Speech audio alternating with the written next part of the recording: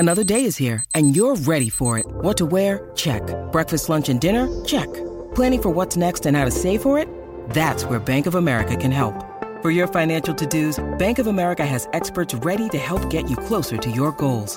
Get started at one of our local financial centers or 24/7 in our mobile banking app. Find a location near you at bankofamerica.com/talktous. What would you like the power to do? Mobile banking requires downloading the app and is only available for select devices. Message and data rates may apply. Bank of America N.A., member FDIC.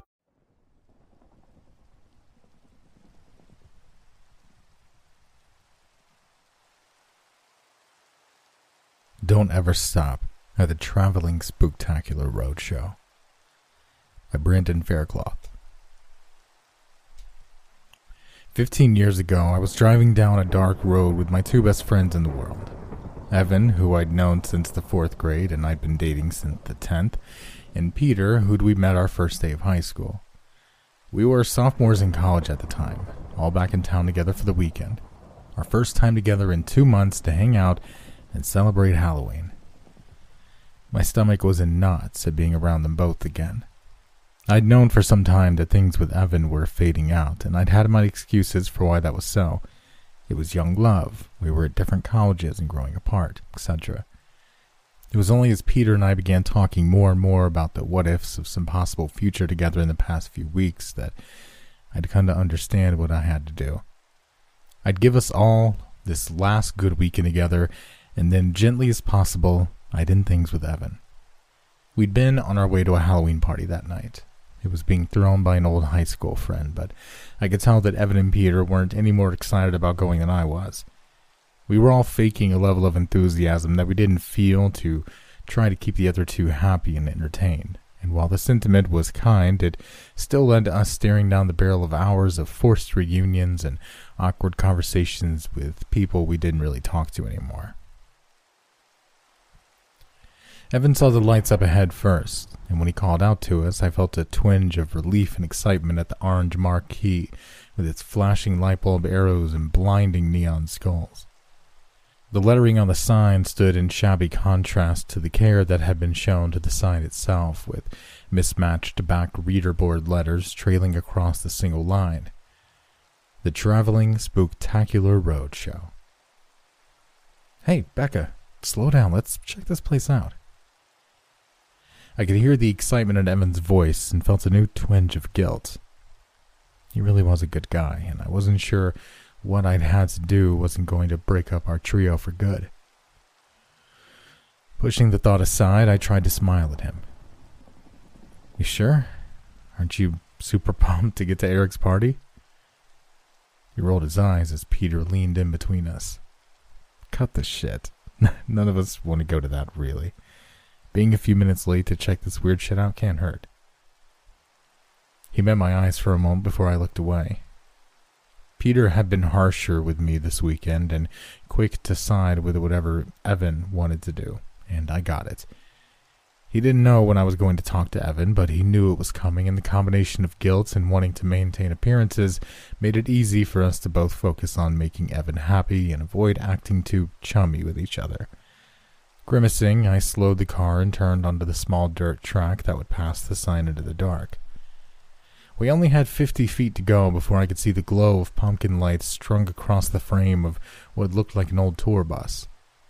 A single spotlight lit the open side door at the front of the bus, and next to it was an elaborately carved wooden sign that said, "Enter if you dare." Raising my eyebrows, I glanced back at Evan and Peter. Well, this shit looks sketchy as fuck. Evan grinned. Yeah, right? It's awesome. I didn't even know this was here. Peter looked at him and then back at me.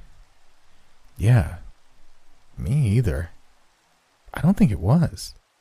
I mean, when I came back into town last night, I came this way. There wasn't any sign out then. It was late and I was tired, but I wasn't that tired. Evan shrugged. Maybe they just didn't have the sign on anymore. He said you got in after midnight. Peter looked out at the bus as he sat back. Maybe, but is this thing even open? Where are the people? It's the night before Halloween and no one's out here? They could be setting up for tomorrow. I nodded. That, or it's some cover for a holiday meth sale. Either way, it looks creepy. Evan frowned at me. So are you both against me? I heard Peter suck in a breath and swallowed. No. I'm not saying that. Well, if you want to check it out, see if it's open, then we will. I turned my head slightly without looking at Peter. Right? From the shadows of the back seat, Peter's voice sounded far away.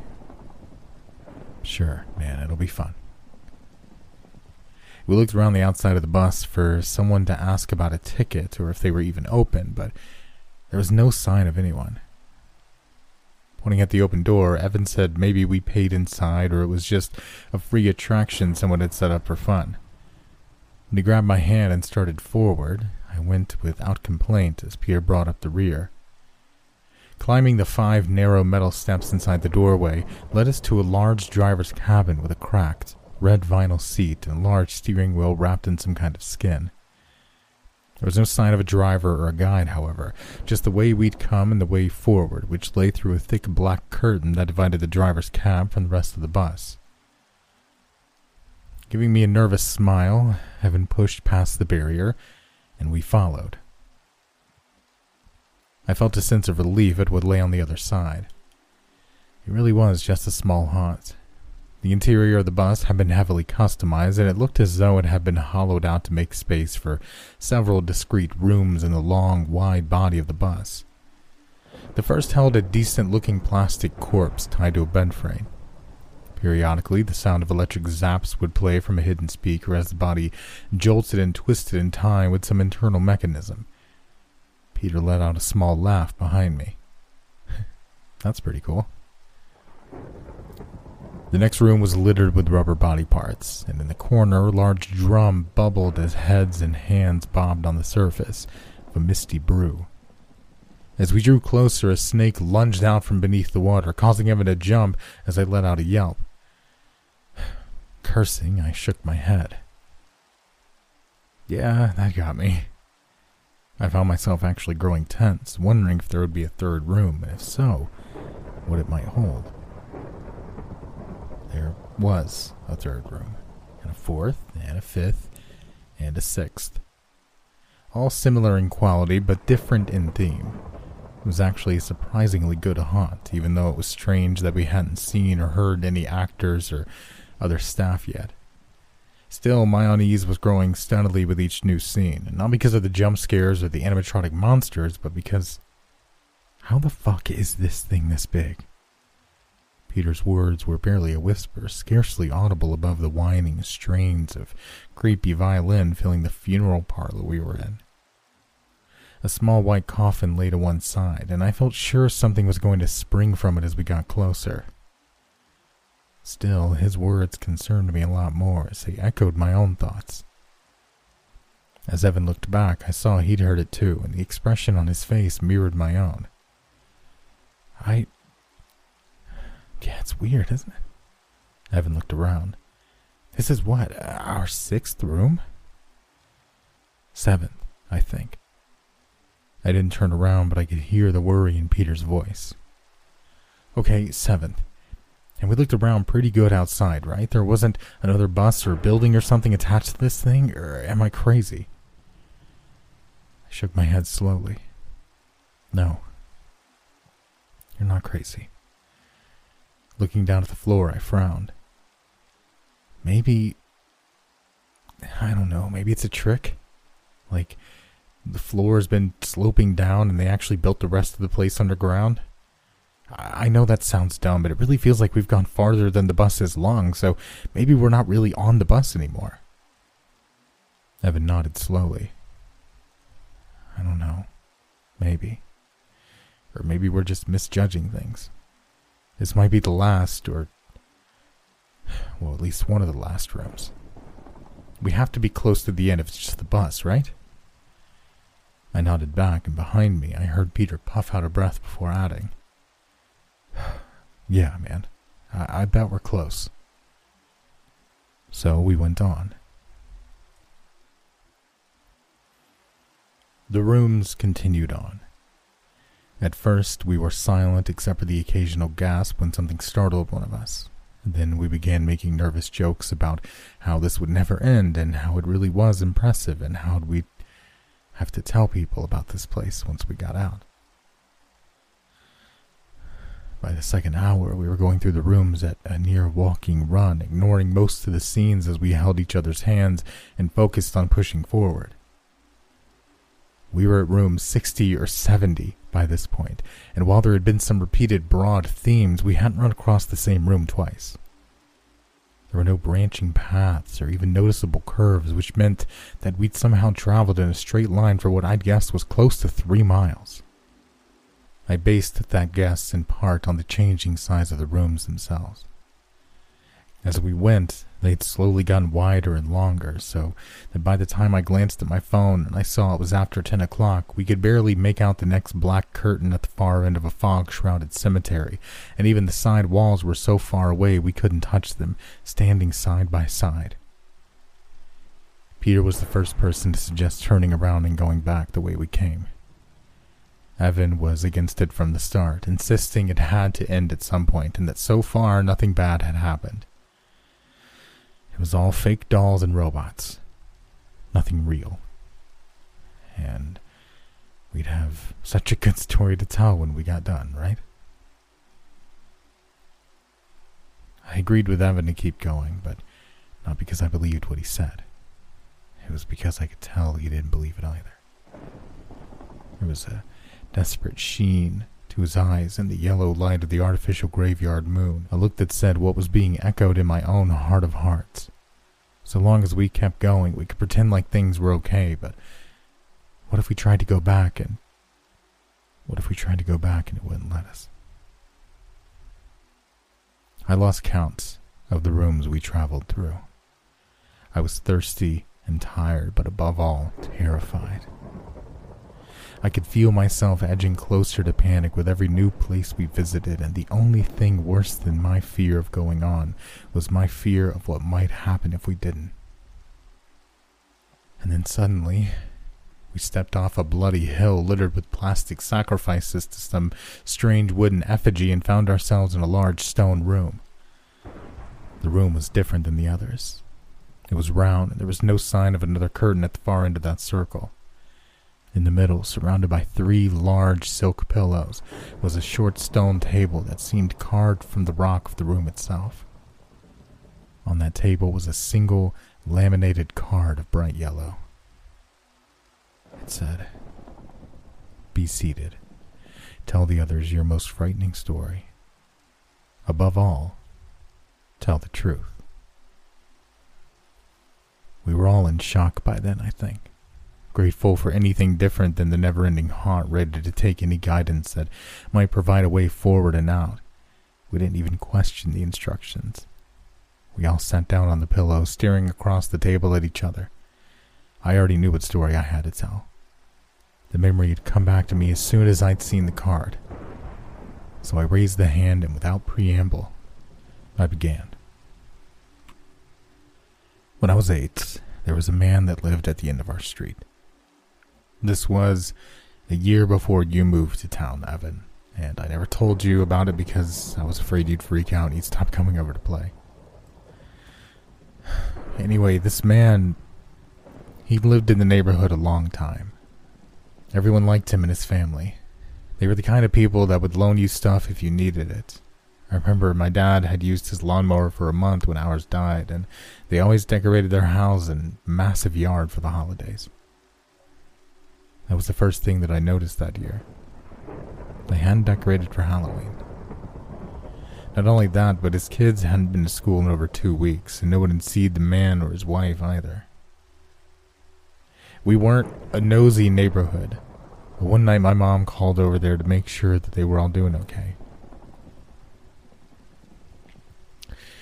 The man answered, telling her they'd all been down with the flu, but that they were doing better. Said he appreciated the call and he'd have to come visit us soon. She told me and Dad about the call, but she seemed strange, like she was still worried about something. Maybe that's why I paid so much attention to the man's house as we drove by the next day. I was excited when I saw him out in the yard, raking up huge, neat piles of autumn leaves. It was still early, and he was nearly done, so I guess he'd been at it since before the sun had come up. I called out to Mom, I think hoping that pointing out that he was working in the yard would somehow make her feel better, and at first it did. She slowed the car a little and gave him a wave as we drove by. It was when he was returning the wave that I heard my mother gasp. Oh, God. I looked at her, then followed her gaze back to a distant part of the yard, to one of the piles of red and gold leaves that had started to scatter in the cool morning breeze, to the thing that poked out from beneath it. It was part of a leg. She drove on, making it 3 blocks into town before she saw a police car and flagged it down. The cop didn't take her serious at first. He thought she was playing a joke or had mistaken Halloween decorations for the real thing. But she knew better, and when she threatened to call his superior if he didn't check into it, he grudgingly relented. An hour later, our street was filled with lights and sirens. They'd already arrested the man. They'd found him still raking the yard, carefully restacking the leaves the wind kept trying to carry away, as though he was tucking in the dismembered corpse of his family for a long sleep. My mouth closed with an audible snap as I finished the story. I'd never told anyone that before, and my parents hadn't mentioned it since the man had been found hanging from his bedsheets at an institution upstate a few months after the murders. This was all so strange, and then it was Peter's turn.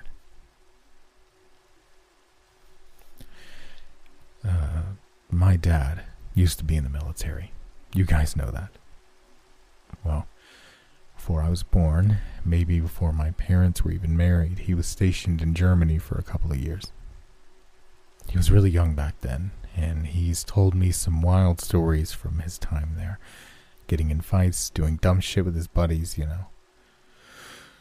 But one story he only told me once. It was one night not long before he died. He was drinking a lot by then.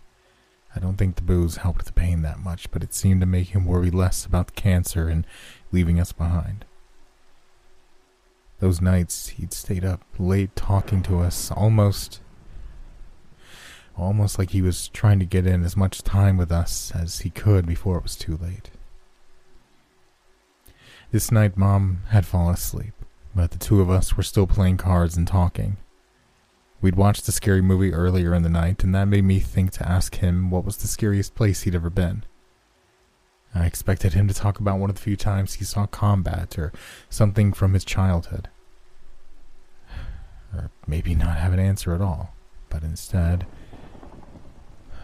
he immediately sat his cards down and looked at me. It was a place called the Red Circle. It's in Croatia. Me and a buddy had a week's leave and decided to travel Europe some. We'd heard Croatia was cheap and full of beautiful scenery and women. That was all true.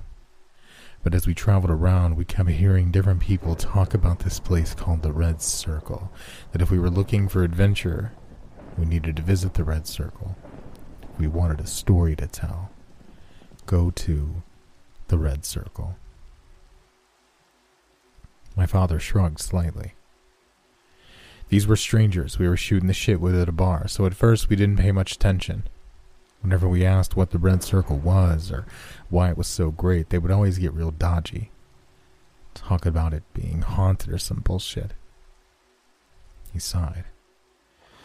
Still, the fact that it kept coming up in different groups, in different towns even, we got curious. While they were always scarce on the details of what went on there, everyone who mentioned it to us was real good at telling us how to get there. So our last night we went. The directions took us out on a country road into the middle of the woods, and we were about to turn around, having decided that it was all a practical joke that locals played on stupid Americans when we saw the start of the village. The place was dead. Long dead. There were no people or cars. Hell, I don't even know if there'd ever been cars in that place. It was creepy as hell. We loved it. It felt like we were on an archaeological dig, finding a place that time had forgotten. We just walked around it at first, but we kept pushing each other, showing off how brave we were, and before long, we were going into the empty houses and stores, the rotting chapel of the decaying city hall. And with each place that we visited, we somehow grew both more terrified and more driven to keep looking. Not because the buildings were abandoned. It was because of the holes. Every shop, every home, nearly every single place we visited had a large hole in the floor. It might be in the middle of a room or some dark corner of a basement, but it was nearly always there. And these weren't holes that were being dug either. Between the dirt being pushed away and the broken floorboards pointed up at the ceiling, it seemed clear to us that something had come up from underneath. Underground. I don't know why we didn't leave sooner. We were both close to pissing our pants before we were halfway done, and it wasn't until we heard the noise that we finally broke for the car and got out of there. We heard it first at what looked like a tiny post office, and then next door to what had once been a bar or a restaurant, I think. It was a thumping noise, kind of like a weird heartbeat, coming from those holes and getting closer. My father wiped his mouth before looking dubiously at his empty glass. We ran. Didn't tell anybody about what we saw or heard. There was no point. They'd never believe us. And over the years, I stopped believing it much myself. His eyes flickered up to mine for a minute. And then, a few years back, I heard from my old army buddy. He wasn't doing too good. He said he kept dreaming that he woke up down in the dark, down beneath the earth in some mine or cave. He couldn't see much of anything, but he could hear that sound.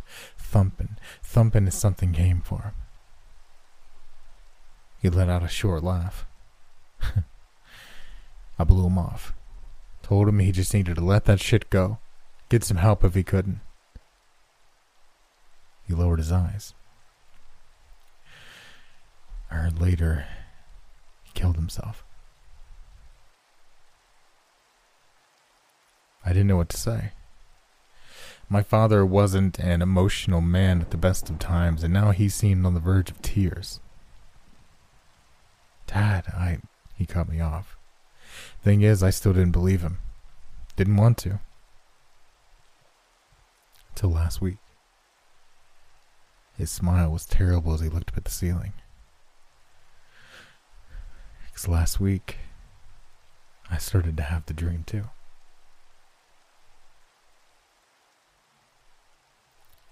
Peter stopped talking suddenly, turning to Evan as my own gaze shifted in the same direction. Face pale, Evan began to speak. One night last year, this was late September, I think, I was up late.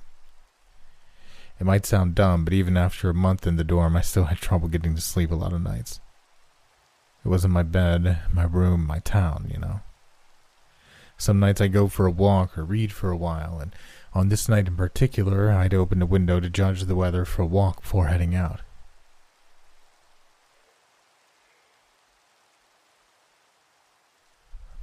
That's when I saw the person in the bear costume. They were just standing out there on the lawn of the dorm. A figure in a purple bear costume with cartoon eyes, a wide mouth, and a too large head topping a body of shaggy lavender fur and a fully white chest and stomach. I let out a small laugh before catching myself looking back to make sure I hadn't woken up my roommate. It was so odd, but then so much of college was like that. People got drunk, people did hazing rituals, people did weird shit to be funny, stand out, or get laid.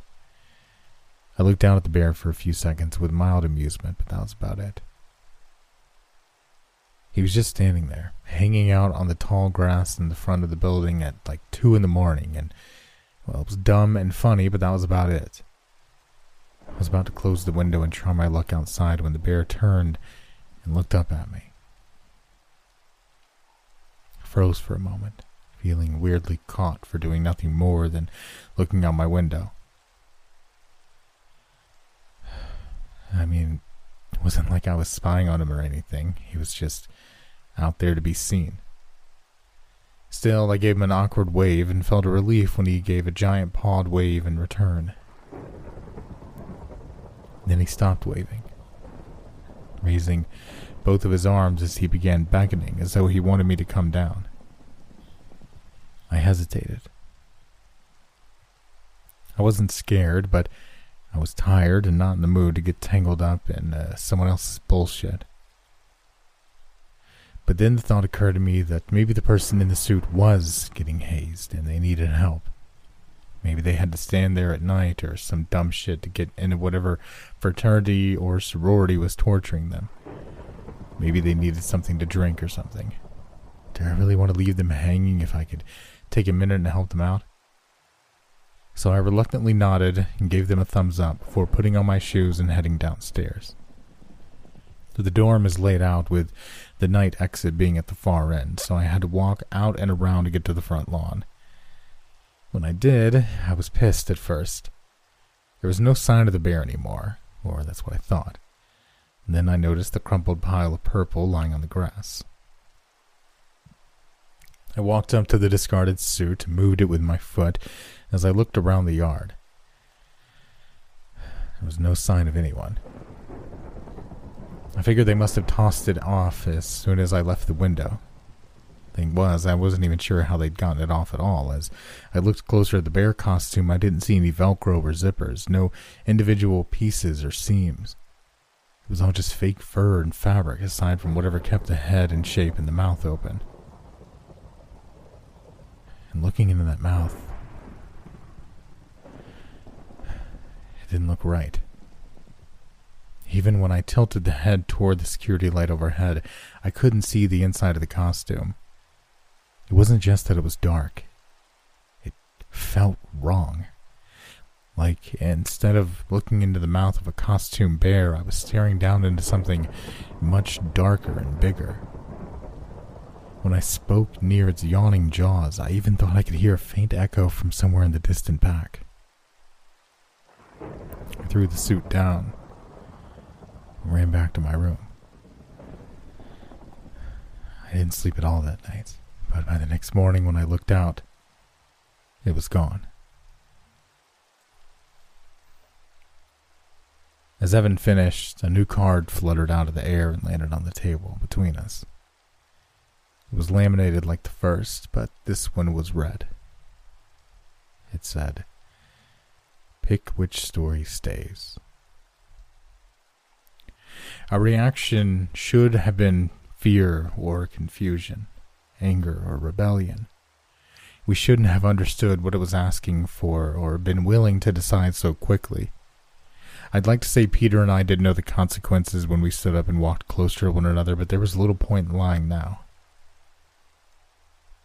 Taking Peter's hand, we both spoke Evan's name in unison. For his part, he'd never argued or even bothered to stand. He just looked at us with sad eyes as the room began to grow dark. We found ourselves back out by the car with no trace of the sign, the bus, or Evan to be found. Peter and I got married the next year. Our little girl turned 6 this year. We've loved each other fairly well, I think, though that love has always been tainted by the guilt and shame of what we did. At the time, I tried to tell myself he was accepting of our choice, that he loved us and was willing to sacrifice himself to set us free.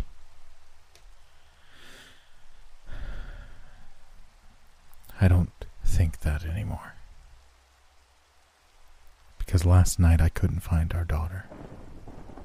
I searched the house from top to bottom, my calls becoming frantic and angry, and panic ripped into my chest.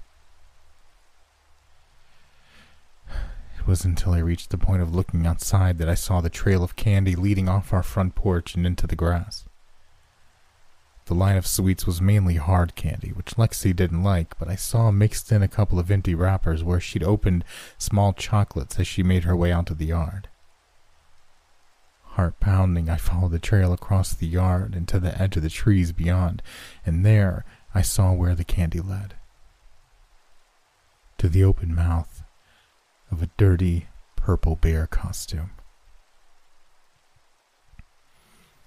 The suit was empty and seamless, lying in a wrinkled heap except for the head, large and cartoonishly bulbous with wide eyes and an open maw that seemed impossibly large. Not just out of proportion, but so big it seemed less like a mouth and more like the small opening of a cave or a tunnel. Frantic, I picked up the suit and shook it as though I thought our baby might come tumbling out. When nothing came, I checked the mouth again. Evan had been right. Something was wrong with it. It didn't look like it should. But that didn't matter. I had to find Lexi. I called out to her again, and I jumped when I heard a responding sound. Not an answer, but the faint echo of my words coming from the cavernous mouth of the bear. I dropped the suit and stepped back, staring in horror as it landed with the mouth pointed toward me and whined enough to admit at first a small child and then a terrified mother. I heard a new sound from inside. It was Lexi, crying out to me, telling me she was lost, that she was scared, that she needed me. I knew what this was without understanding it. It was a trap. A dare. I wept as I crossed the yard back to the house. I called Peter and 911 when I got inside, but I already knew they'd never find her. By the time they arrived, even the bear suit was gone. Maybe I should tell Peter about it, but I doubt I will. He's already troubled and distant these days. He stays late at work, and when he's home, he stays outside tending to the yard as though to avoid me. Even at night, I hear him moaning and crying out for some recurring nightmare. I've tried asking him about it, but he only gives me a haunted, almost angry look before changing the subject or getting up to go outside. I think about the roadshow all the time now. I wonder if we found it or if it found us. If we could have done something different, if we ever really left at all. But of course we did. That's ridiculous. Whatever that place is, wherever it goes, we escaped it. I have to stop here. The noise is back again. Something's underneath the house and it's trying to get in.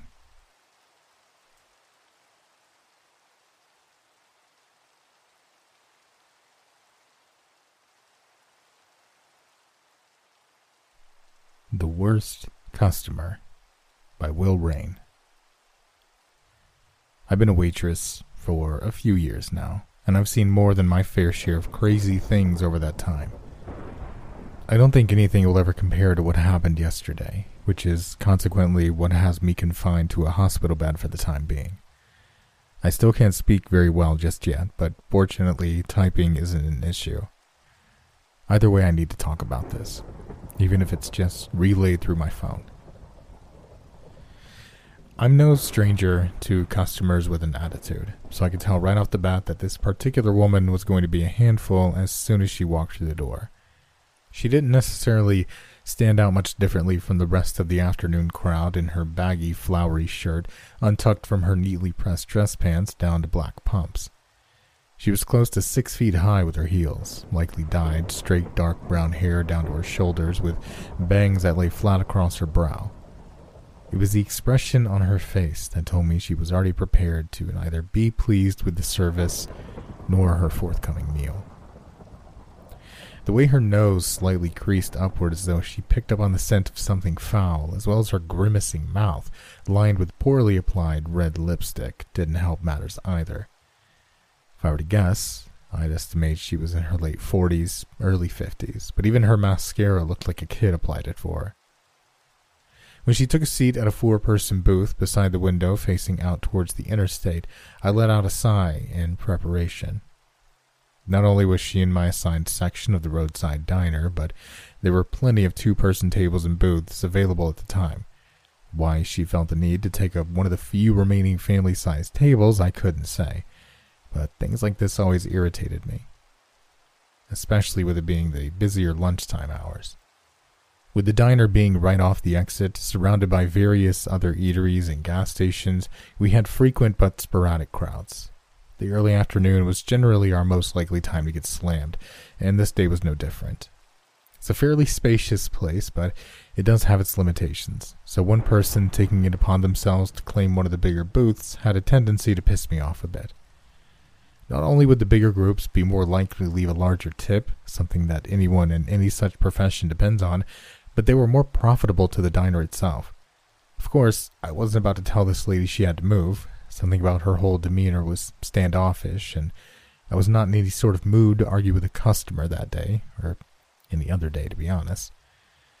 When she took her seat, she was already cutting her eyes around the place, glaring down her nose at the other customers while seemingly searching for her server as well. I gave an exhausted look to Ted, my best friend at the job and out of it for that matter, shaking my head and rolling my eyes. "You want me to take this one?"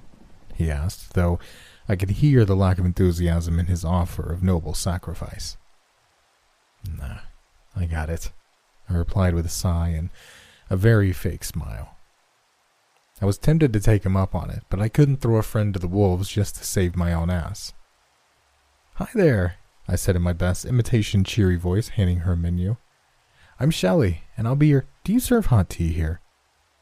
She interrupted in a nasal and stern voice. "We do indeed. Would you... I'll start with that, thank you." She cut in again, not looking up from the menu. I just nodded and headed back toward the kitchen, already feeling tense and a little flushed. Her voice reminded me of my old biology teacher, who was a bitter old ratty-haired bitch who came off like she couldn't stand any of her students. I always wondered why she chose to work in that field that required being around teenagers she clearly didn't have the patience for.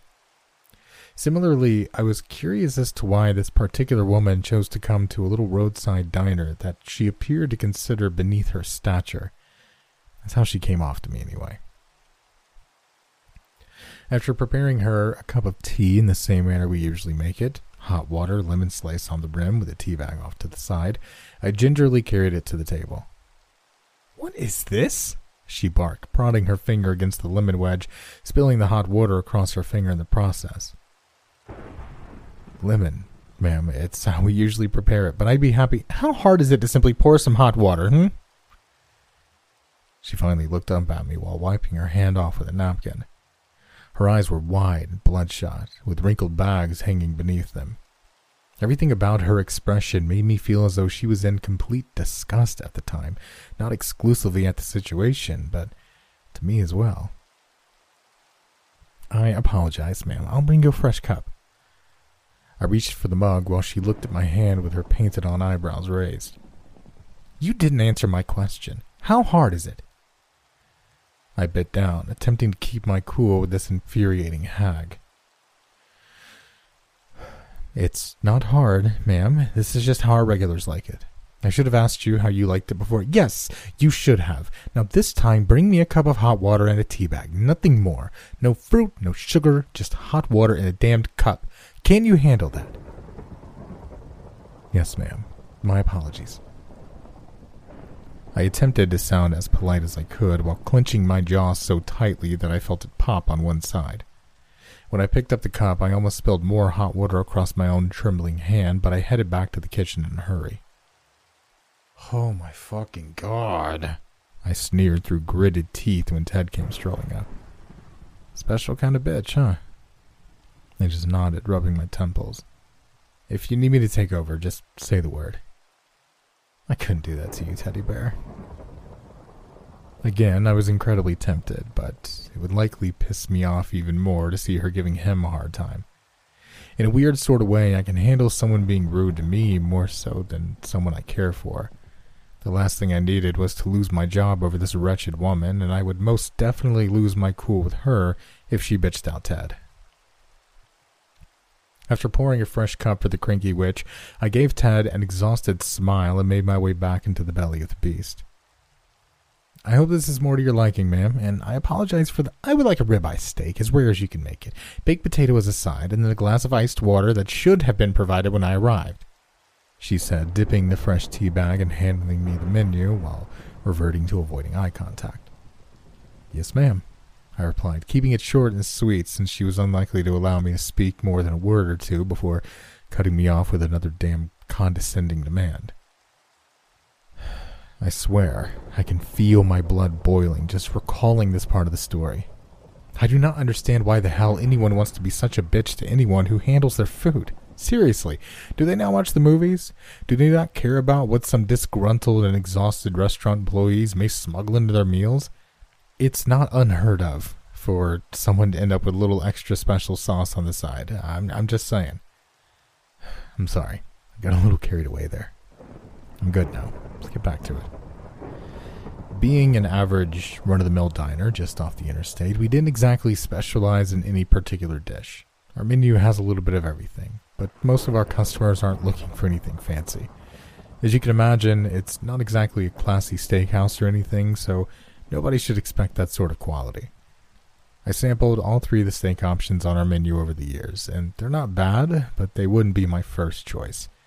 That being the case, I was fully prepared for the queen bitch at table 5 to have something to say about it when I carried it out. I can't say I was prepared for what her actual concern was. What the hell is this now? She yelped once more, poking at what I brought her. With every prod of her bony finger, juice practically squirted from the meat. The squelching sound combined with the light patter of grease smacking against the table caused my stomach to churn as my face flushed again. I'm not a vegan or a vegetarian or anything, but it was just all around gross. The ribeye, ma'am. Just like, I clearly recall asking for it to be rare. Do you recall this? Were you listening? Did you asked for as rare as we can make it, ma'am. Any rarer than that, and it would moo. How dare you interrupt me? I've had just about enough of your attitude, young lady. I want to speak to your manager right now. Yes, ma'am, I said, spinning on my heels back toward the kitchen. She was still saying something as I walked away from her, but I'd be damned if I was about to take another second of her shit. Rachel, one of our friendlier, more laid-back managers, was already walking my way when I got to the back. She just gave me an understanding smile, laying a hand on my shoulder as she passed by me. She's a good one, Rachel. Always been a cool person to work for, and she knows all too well what it's like to deal with difficult customers. Having been a waitress for herself for a few years, she has her own share of horror stories. This wouldn't be our first rodeo, but neither of us had dealt with a bronco that bucked this hard before. I was still trembling all over when she walked back into the kitchen, letting out her own heavy sigh. Holy shit, she said, tipping the undercooked meat with the fresh poke marks into the trash can. That bitch is a special case. Right? She wants it raw? Give it to her raw. She gave a nod to Terry, one of the cooks. Toss it on there long enough for it to get warm. Leave it at that. Bitch wants salmonella, she can have it for all I care. I love you, I said with a laugh. She just smiled, laying a hand on my shoulder again. You all right? You want me to take over? She asked, looking genuinely concerned. No, I got it, I said reluctantly. In all honesty, I almost took her up on the offer, but I didn't want this horrendous woman to think she beat me. If I just cowered in the kitchen while leaving someone I respected to take the heat, she'd think she won. It sounds a bit silly, looking back, but serving this foul heifer felt like a trial I had to complete. When I brought the incredibly undercooked meat back to her table, I tried to just lay the plate down and quickly turn around, but she wasn't about to let me off that easy. Don't you walk off, she barked before I even made it a few feet from the booth. I could already hear that squishing sound of innocent me being attacked by a slender finger, causing my neck to twitch a little. Is this supposed to be some sort of joke? Ma'am, this is what you asked for. I can have it cooked up a little more if you... Cooked more? Are you serious? What part of rare is so fucking hard for you people to understand? Ma'am, it doesn't get rarer than that. This is practically burnt, young miss, she sneered, still prodding the slab of meat that looked as though it had just been freshly carved off some unsuspecting cow. Burnt? Ma'am, I don't think... I want it bloody, you ignorant slut. Does this look bloody to you? My face was practically burning as my blood pumped far more rapidly. I could feel the eyes of many of the other customers who had stopped eating to glare at the dramatic scene this mad she-bitch was making. She was spitting with her words as her voice grew louder, and I wanted nothing more than to snatch up the disgusting slab of uncooked meat and smack it across her reddening face. I just couldn't wrap my mind around it. The fact that the already far too pink for human consumption steak was oozing sickeningly colored fluids with every poke, I couldn't even imagine what she expected. Still, even though I knew she would likely never be satisfied, I once more reached for her food with my trembling hand, praying she would just give up and leave already. Do you have a modicum of understanding how I would like this prepared now? She asked as I wrapped my fingers around the plate. I tried to reply, but I was so far beyond pissed at that point I couldn't convince my brain to send the words to my mouth. Perhaps my question is a little too complex for your understanding. She looked up at me for the second time since she entered, but I would not return her gaze. I just continued to slide the unwanted dish away from her. I can't help but wonder if I had attempted to show a little more completely undeserved respect to the mad bitch if things would have gone differently. No sense of pondering over things I can't change, I suppose. Not now, anyway. As I finally lifted the plate and began to turn away from her, she quickly reached out and grabbed my wrist, spilling the dish and its contents to the floor. She moved so swiftly I could barely rationalize it, but when she leaned forward and bit into my forearm, anything rational went out the window. I screamed out in horror as she tore away a chunk of my flesh and muscle tissue, spitting it onto the table. "See?" she shouted in a frenzied wail. I could barely believe what was happening. She just glared at me with those wide and maniacal bloodshot eyes, and my blood still dripping from her lips. "Now that's a bloody chunk of steak right there." I just glared down at the fluids gushing from my grizzled wound in so much disbelief that I didn't even notice her moving in for a second time. As she wrapped her slender hands around my head, pulling me closer, I heard the voices and shrieks of many of the other customers when she chomped into my throat with her unbelievably sharp teeth, and I felt my head grow dizzy from the shock and pain.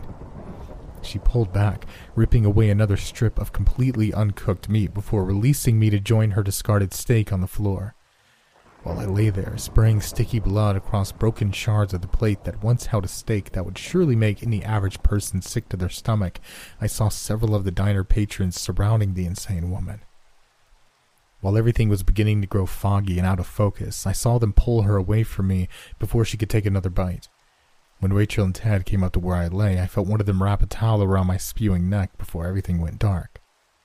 When I came to, presumably only moments after blacking out, I saw that the woman was now lashing out at those who attempted to stop her. It may have been nothing more than the blood loss causing things to appear more surreal, but I could swear I saw her fingernails extend and sharpen before my eyes. The chipped blue nail polish only lined the very tips of what appeared to be about 2 inches of razor-sharp claws. I watched on in pure horror when she reared back with her long, bony fingers before swiping them forward, tearing across the midsection of an older man in a green polo shirt. There was another spray of crimson as she swatted a blonde woman across the arm before she leaped straight forward, tackling a couple of guys who looked to be in some sort of sports team. I watched on, with my skin growing colder by the second, as she thrust her head down, pulling back quickly with another long strip of spewing flesh dangling from her mouth and slapping her across the face. When Ted attempted to get to his feet, seemingly intent on joining the efforts to halt the reign of terror caused by this mad bitch, I grabbed him by the arm as tightly as I could. "Don't," I begged him. Not only was I terrified that I may lose every ounce of blood my body was capable of holding, but I knew he couldn't stop her. Whether I survived this or not, I couldn't stand the idea of anything happening to him. "Police are on the way," Rachel said as she knelt back down beside me. Apparently, she placed the call as soon as she saw that I was still alive. She would tell me sometime later that she was almost paralyzed by the shock of seeing the woman attack me, leaving her ashamed she didn't act faster in calling the cops. While I fought to hold on to consciousness, a battle that I was closer to losing by the second, I could barely make out the crazy hag anymore with all the people surrounding her. As more blood sprayed across the windows and spilled onto the floor, I could only hope that at least some of it belonged to her. As soon as I saw the blue lights reflecting on the ceiling, I finally gave in to the overpowering exhaustion, closing my eyes and allowing the darkness to take me. At that moment, I had no doubt I was dying. In those brief seconds before everything faded from view, my mind no longer felt connected to my body, as though it was drifting away somewhere over the rainbow and far away from batshit crazy and carnivorous nasty old bitches. When I woke in the hospital, both Rachel and Ted were passed out on chairs on either side of the room I was in. I was sort of out of it, between the likely high dose of whatever wonderful medication they had me on, as well as that confusion of waking up in unfamiliar surroundings. When my mind flashed back to the events that led me here, I instantly grabbed at my neck to find it wrapped and padded, while somewhat numb to the touch. My forearm is in a similar condition, though it has some sort of brace around it as well. I can't move my fingers much on that hand, as the damage to my muscles and tendons will likely require a bit more work by the time everything is said and done. That's what the doctor told me anyway. Like I said in the beginning, all of this just happened yesterday, and I'm still a bit out of it. According to the police, a good 7 of our customers are currently located in the same hospital, and a couple of them are in worse shape than I am. Everyone is expected to survive, thank God, but some have a good bit more recovery to go than others. From what I was told, that crazy bitch somehow slipped away when the police arrived at the scene. Ted said that it was unbelievable how quickly she moved, claiming that she shot out of there like a bat out of hell before the cops even got out of their cars. If nothing else, at least their arrival put an end to the madness of it all. It still terrifies me, though, the fact that she's still out there somewhere. I know this all sounds hard to believe. To be honest, I can barely wrap my mind around it, and I was there. There are some truly disturbed people in this world, but I've never heard of anything like this before, aside from that bath salts thing from some years back. Clearly, that doesn't mean it can't happen, all things considered. Though I truly hope that the authorities will be able to track down that insane heifer, her being out there is strangely not my biggest concern at the moment. It could be nothing more than the effects of the drugs combined with the degree of my injuries, so I may be overreacting a little. Whatever it is, I have the strangest urge for some red meat right now. I've always preferred my steaks well done, but that doesn't feel all that appetizing at the moment. I could use something juicy. Maybe even a bit bloody. I wonder if they have a cafeteria here.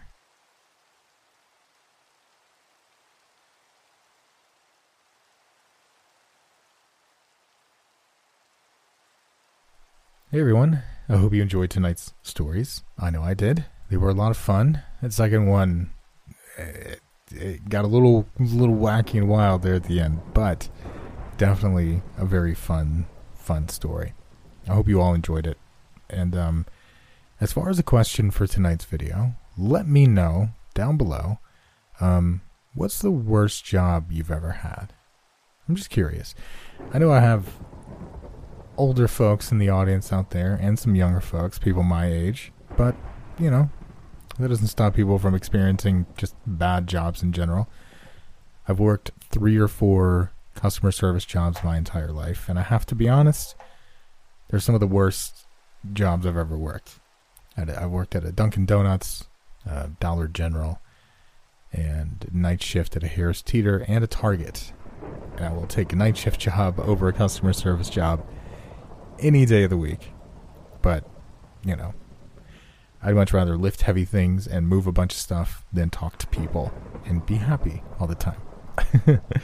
That's just me, though. So let me know what's your worst job experience. Let me know down in the comment section below. I'd be really interested to hear if you've ever dealt with someone like this, or maybe not a zombie, which I assume that's what Will was going for with that story. Maybe not a zombie, but just someone who is just being incredibly difficult to be difficult, you know? Let me know in the comment section below, and shout out to all the people you see on screen right now. Those are our $5 patrons and members. Keeping the channel going here lately. Really, really appreciate y'all. Really appreciate everyone. Shows up, watches the video, leaves a like, leaves a comment, shares it with someone they think would like it. But that'll be it for me tonight. I hope you all have a wonderful, wonderful Friday morning, afternoon, or evening, wherever you are. And as always, take care of yourselves and everyone around you. And stay safe out there. Good night, everyone.